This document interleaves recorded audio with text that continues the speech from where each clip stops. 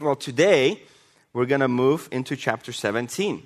And so as we look at this chapter, all we see is Paul continuing with his pattern of ministry. He moves from Philippi, he goes to Thessalonica first, then Berea, and then Athens. And we'll follow his journey through this chapter. And as you move through it, he has the same evangelistic pattern. You see, Paul was very strategic about his evangelistic efforts. He would pick a strategic city, a port city, a cosmopolitan city, in order to make sure that whoever intersected paths in those cities with Christians would take the gospel to the other parts of the Roman Empire. And so if you actually traced all of his missionary journeys, and there's 4, 3 in the New Testament, 1 after the New Testament was already complete, the book of Acts specifically, but there's 4 journeys that he took in his life, covering about 10,000 miles in the duration of his 30 or 35-year ministry. And he's always very strategic. But the pattern continues. And you hopefully will remember what happens every single time he enters a location to preach and proclaim Jesus Christ as the Messiah. So just a refresher. In Damascus, he goes there, he preaches there. This is Acts chapter 9. And there's an assassination attempt on his life. And then he's driven out. Jerusalem, at the end of chapter 9. Again, another assassination attempt. And then he's driven out. In Salamis, Acts 13, he's opposed by a magician, and then he leaves. Syria, Antioch, he's heckled by Jews, and then he's driven out. This is chapter 13 at the very end.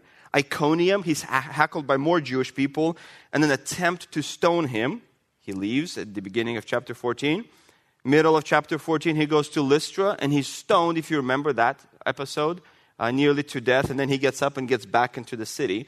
Philippi, just from the last chapter, he's seized, he's beaten, he's dragged, he's arrested. That pattern continued to every single city that he entered. There was always opposition to the gospel. Chapter 17 is no exception. Because as we begin this chapter, he is in Thessalonica. And for the sake of time, I'm not going to read the entire chapter, but we'll pick at some verses as we move through it. Thessalonica was the second most important city in all of Greece. It was a cosmopolitan town. It had a population of about 200,000 people. It was a port city, and it was the capital of Macedonia. 90 years prior to Paul's arrival, the Romans gave it independence. Therefore, it had a unique status among all of the various cities in the Roman Empire. The people who lived in Thessalonica were proud of their city. They were wealthy. They were known. It was kind of like living in London, because the paths between east and west of the Roman Empire crossed. Well, kind of like Heathrow today. So many flights cross Heathrow as you go from one part of the world to another. That was Thessalonica. So Paul spends 2 to 4 weeks in this city. It's unclear exactly how many, but it says 3 Sabbaths he preached there. That's 2 to 4 weeks of a time period. Now, Philippi is about 95 miles away. LA to Oceanside distance. And so the people in Philippi end up supporting Paul when he's in Thessalonica. In Philippians 4:16, it says multiple times they came and brought him money when he was in Thessalonica. So they followed him. These converts at the end of chapter 16, they followed him and wanted to support his ministry no matter where he went.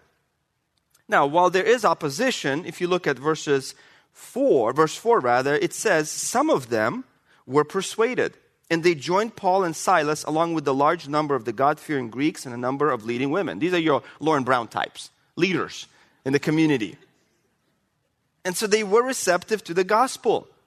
But then look at verse 5.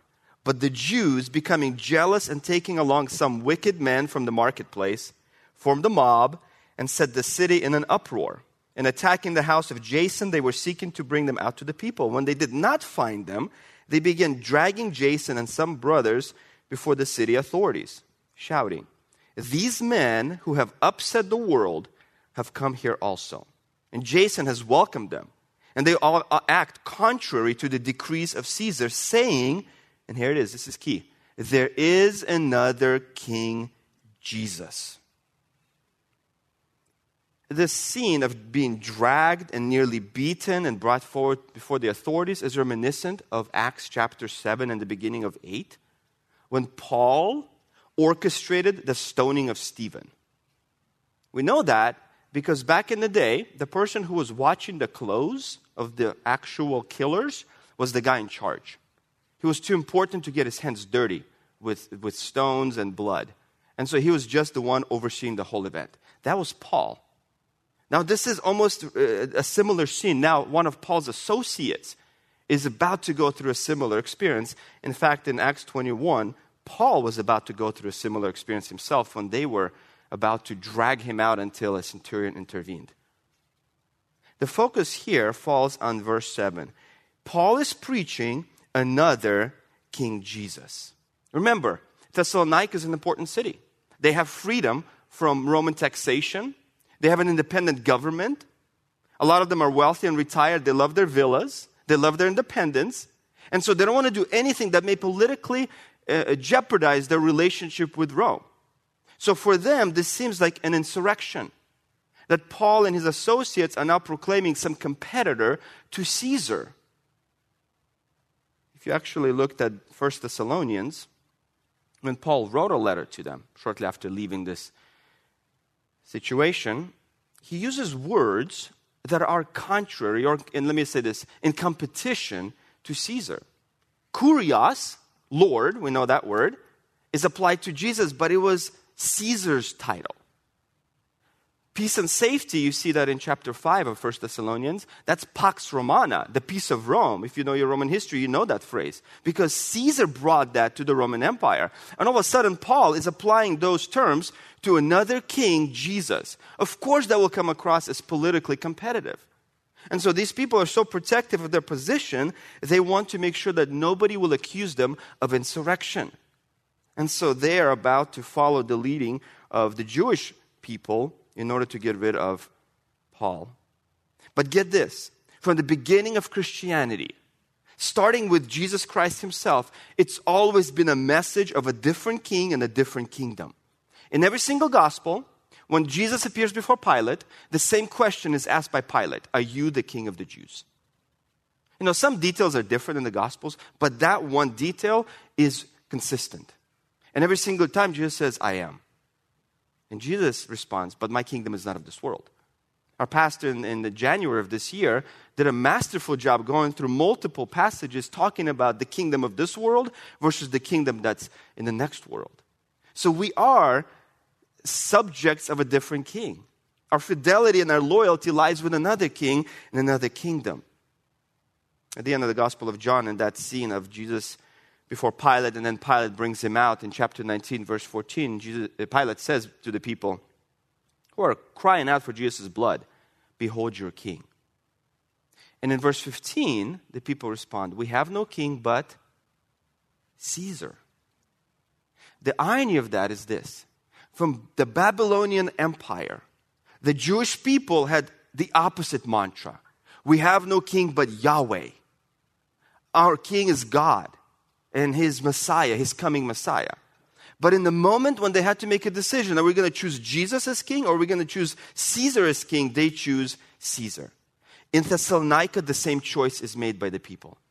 They have Jesus as king, one option, or they have Caesar and they choose Caesar. You are here upsetting the world and you are preaching another king, Jesus.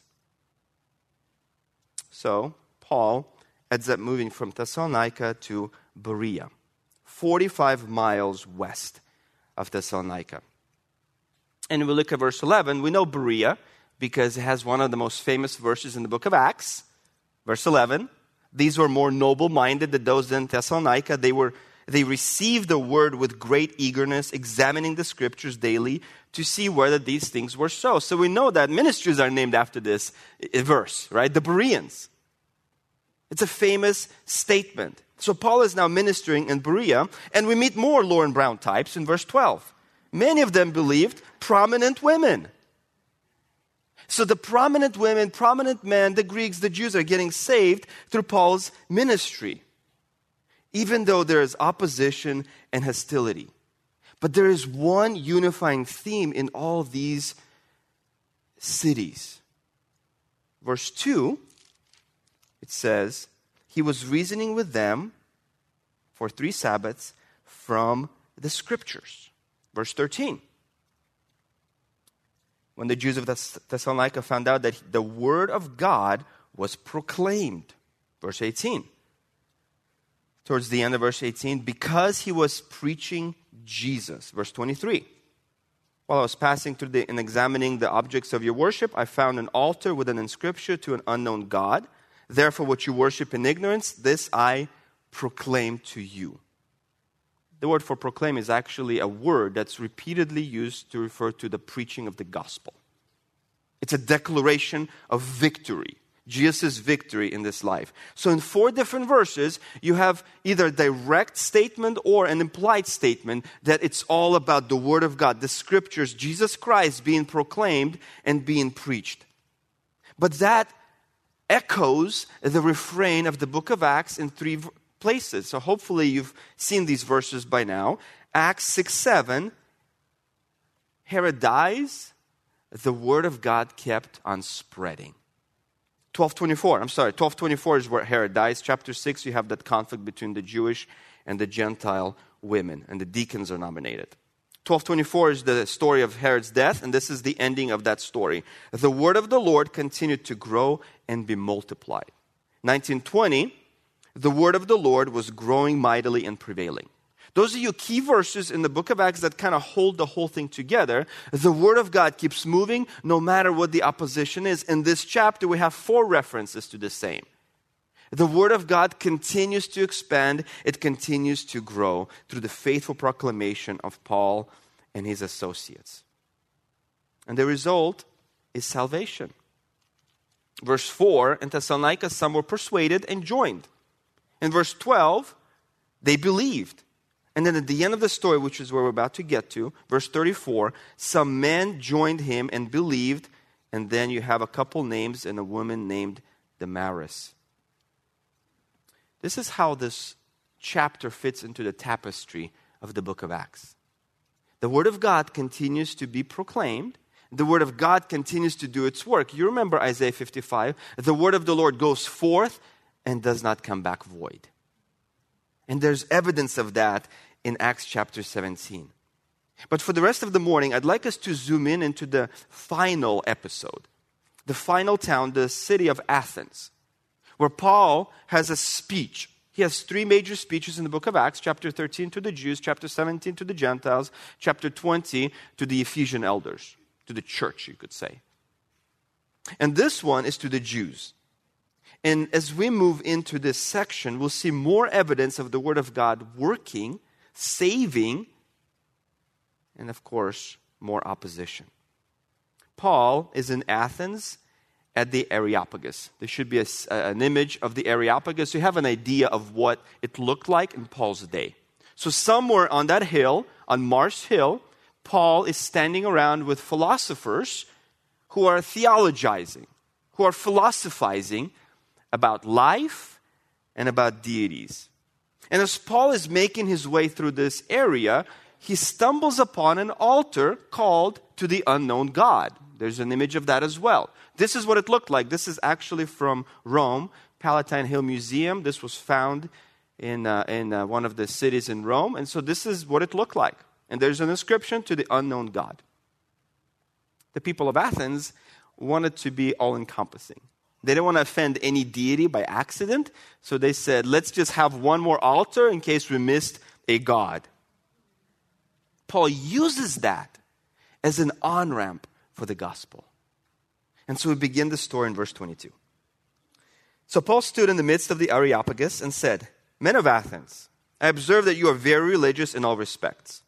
For while I was passing through and examining the objects of your worship, I also found an altar with this inscription, to an unknown God. Therefore, what you worship in ignorance, this I proclaim to you. The God who made the world and all things in it, since he is Lord of heaven and earth, does not dwell in temples made with hands, nor is he served by human hands as though he needed anything, since he himself gives to all people life and breath and all things. And he made from one man every nation of mankind to live on all the face of the earth, having determined their appointed times and the boundaries of their habitation, that they would seek God, if perhaps they may grope for him and find him, though he's not far from each one of us. For in him we'll live and move and exist, as even some of your own poets have said, for we are also his children. Being then the children of God, We ought not to think that the divine nature is like gold or silver or stone, an image formed by an art and thought of man. Therefore, having overlooked the times of ignorance, God is now declaring to men that all people everywhere should repent. Because he has fixed the day in which he will judge the world in righteousness through a man whom he has appointed, having furnished proof to all men by raising him from the dead. Now when they heard of the resurrection of the dead, some began to sneer. Here's your first element of opposition: mockery. But others said, "We'll hear you again concerning this." Intrigue.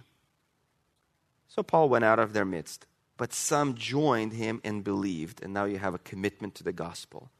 Among whom also were Dionysius the Areopagite. The fact that he has this title, the Areopagite, probably means he spent most of his life in that area.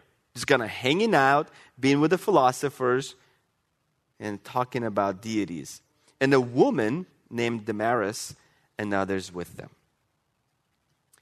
As Paul begins this conversation with the Gentiles, the Greeks, the Athenians, the elite individuals, the people that would spend their day talking about philosophy and theology didn't have to work to survive, in other words. So you have wealthy individuals on this hill.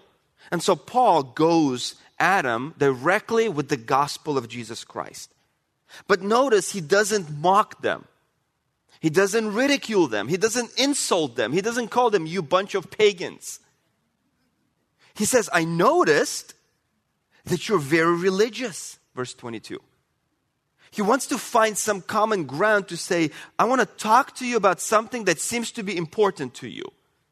And I want to give you more information because you are ignorant." He does say, "You worship in ignorance" at the end of verse 23. You have an altar to the unknown God. So Paul isn't a mocking evangelist, but he certainly is an honest evangelist. He treats them as those who have a general sense of fear of God. They were sincerely seeking to worship a God, or gods, plural. And he says, "Let me give you some information about the true God." Well, you see that they wanted to cover all of their bases. And Paul's approach was the same that he gave to Timothy at the end of chapter 2 of 2 Thessalonians. Just listen to this, because this is an example of what Paul taught and lived out. 2 Timothy 2:24 through 26. "The Lord's bondservant must not be quarrelsome, but be kind to all, able to teach, patient when wrong, with gentleness correcting those who are in opposition, if perhaps God may grant them repentance leading to the knowledge of the truth, and that they may come to their senses and escape from the snare of the devil, having been held captive by him to do his will." That was Paul's understanding of the people in front of him. They were enslaved by Satan. They weren't necessarily villains. They weren't the enemy. They were enslaved to a horrible master, and he's there to free them. This is a perfect example of what Paul later would write to his own protege.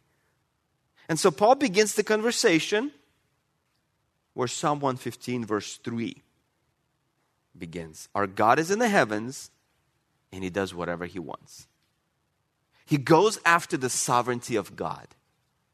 When Paul is speaking to the Jews, he talks about Jewish law, their expectation about the coming Messiah. You see that in multiple chapters in the rest of the book of Acts. When Paul addresses the Gentiles, they don't have any messianic expectations.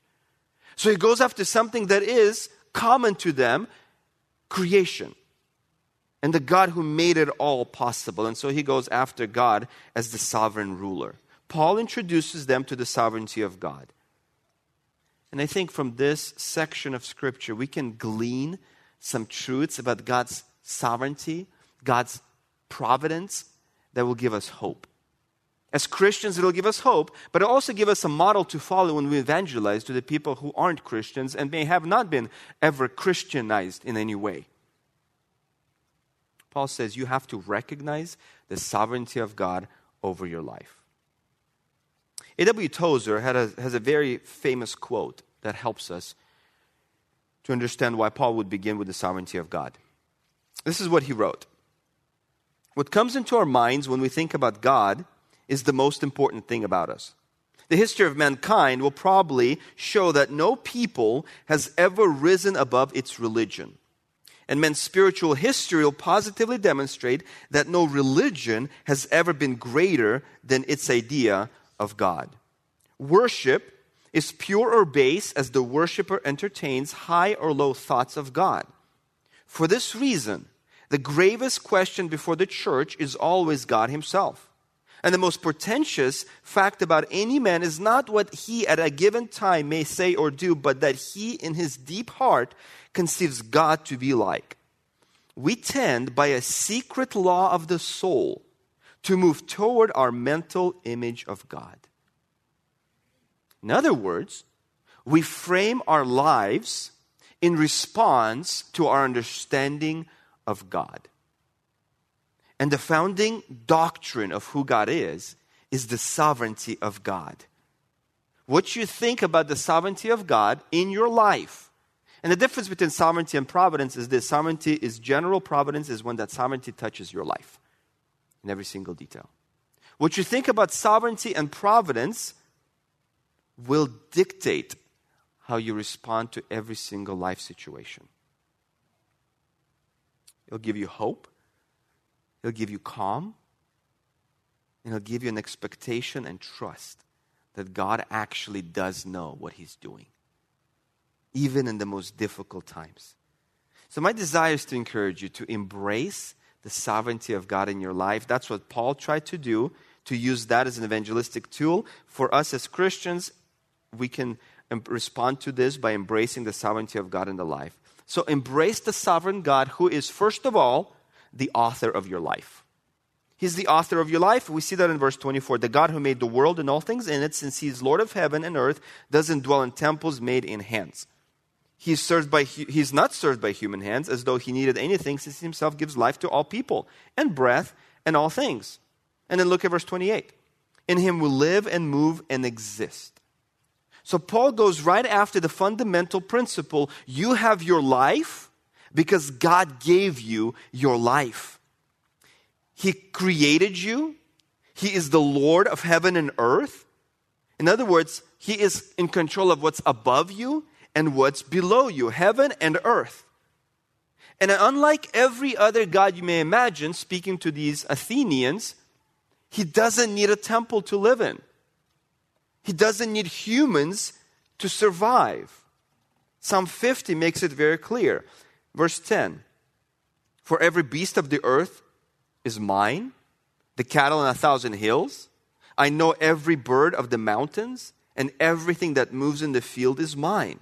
If I were hungry, I wouldn't tell you, for the world is mine and all it contains. That's God's perspective on his creation as a sovereign God. Everything in this world, in this universe is mine. I don't need you. I'm not going to tell you when I'm hungry. This is God's attitude. It's all mine. You can't provide for him and you can't contain him. Instead, in verse 25, he gives life to everyone. This is the first manifestation of God's sovereignty over your life. Your life is given to you by God. Your breath is given to you by God. All things are given to you by God. And he says it literally in verse 28 in this way. In him we live and move and we are. He doesn't finish that statement. We are. Basically, you are because of God. That's it. It's all-encompassing. He makes it emphatic by omitting some words in the original language to make sure we get the point. You are, period, because of God. Our lives, we owe it to God. Our every breath, we owe it to God. Whatever most prized possession you have, maybe it's a purse.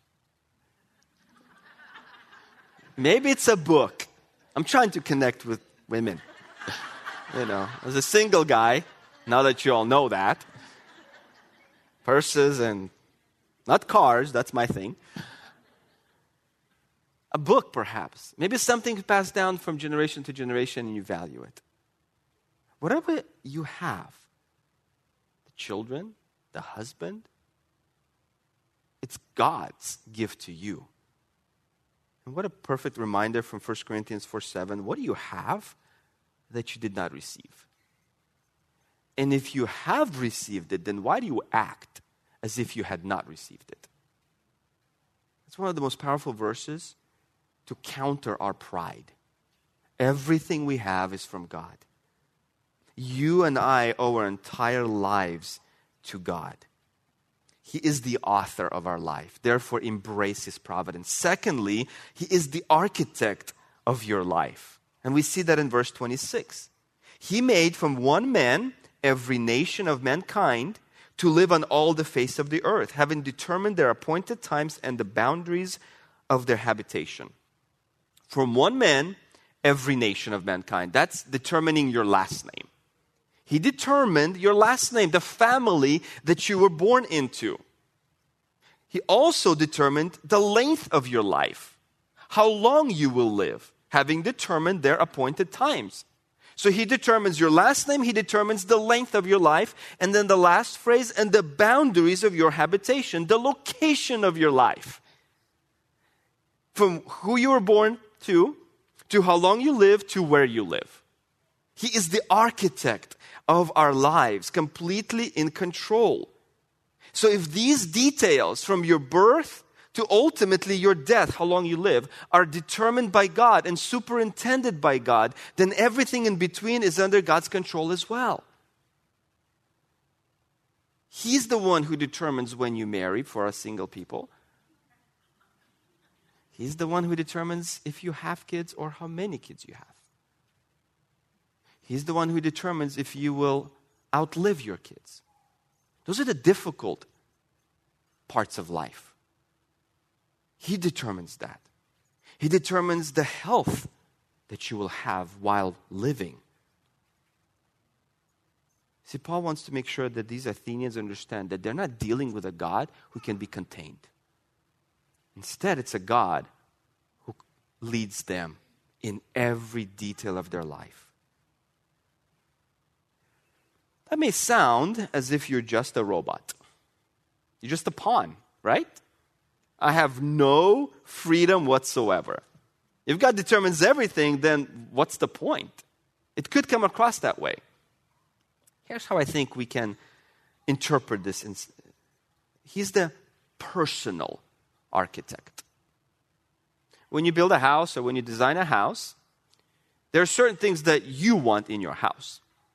Perhaps the color of your tile or the floor, perhaps the window trim. You can determine those things. But there are certain things that the architect has to design for you. The beams, the framing, the foundation, the door jambs and all that. Now, is he doing that to control you? He's doing that to protect you. And you have no freedom to determine what beams you'll put in your house, depending on, whatever regulations there are. There's a personal architect in our life. He's not there to control you and destroy you and treat you as a pawn. He loves you. He cares for you. He wants to protect you. And so He regulates our lives. And we see that so vividly in Psalm 139. Verse 13 says, "You formed my inward parts. You wove me in my mother's womb. I will give thanks to you, for I am fearfully and wonderfully made. Wonderful are your works, and my soul knows it very well. My frame was not hidden from you when I was made in secret and skillfully wrought in the depths of the earth." That's the care, the personal element of our architect. He loves you and He cares for you, and He wove you in a masterful way. Why is God so concerned about us? He just said to us, He doesn't need us. He doesn't need us at all. We saw that in verse 25. Psalm 50 makes it so clear. Psalm 24 verse 1 makes it so clear. The earth is mine and everything that is in it. That's Psalm 24:1. So why is God so concerned? And why does He contribute to our success in life? Takes us to our final element in embracing God's providence or God's sovereignty, and that is because He is the authority of your life. He's the author, the architect, and the authority over our lives. And we see that in verses 27 and beyond. So he establishes where we live, how long we live, and what our last name is. Because of verse 27, that they would seek God, if perhaps they may grope for him and find him, though he is not far from each one of us. For in him we live and move and exist, and even some of your own poets have said, we are also his children. Being then the children of God, we ought not to think that the divine nature is like gold, silver, stone, or anything else that's formed by art and thought of man. Therefore, having overlooked the times of ignorance, God is now declaring to men and all people everywhere that they should repent, because there is a judgment day coming through one man whom he raised from the dead. The argument that Paul makes goes from creation to intimacy. You are a child of God. He says that twice. And therefore God cares for you. And therefore God wants to lead you. God sets the boundaries of creation. You remember God's speech to Job? I tell where the waves must stop. Remember that? And God says, and I also regulate the boundary of your life. Because you're a child of God, verse 29.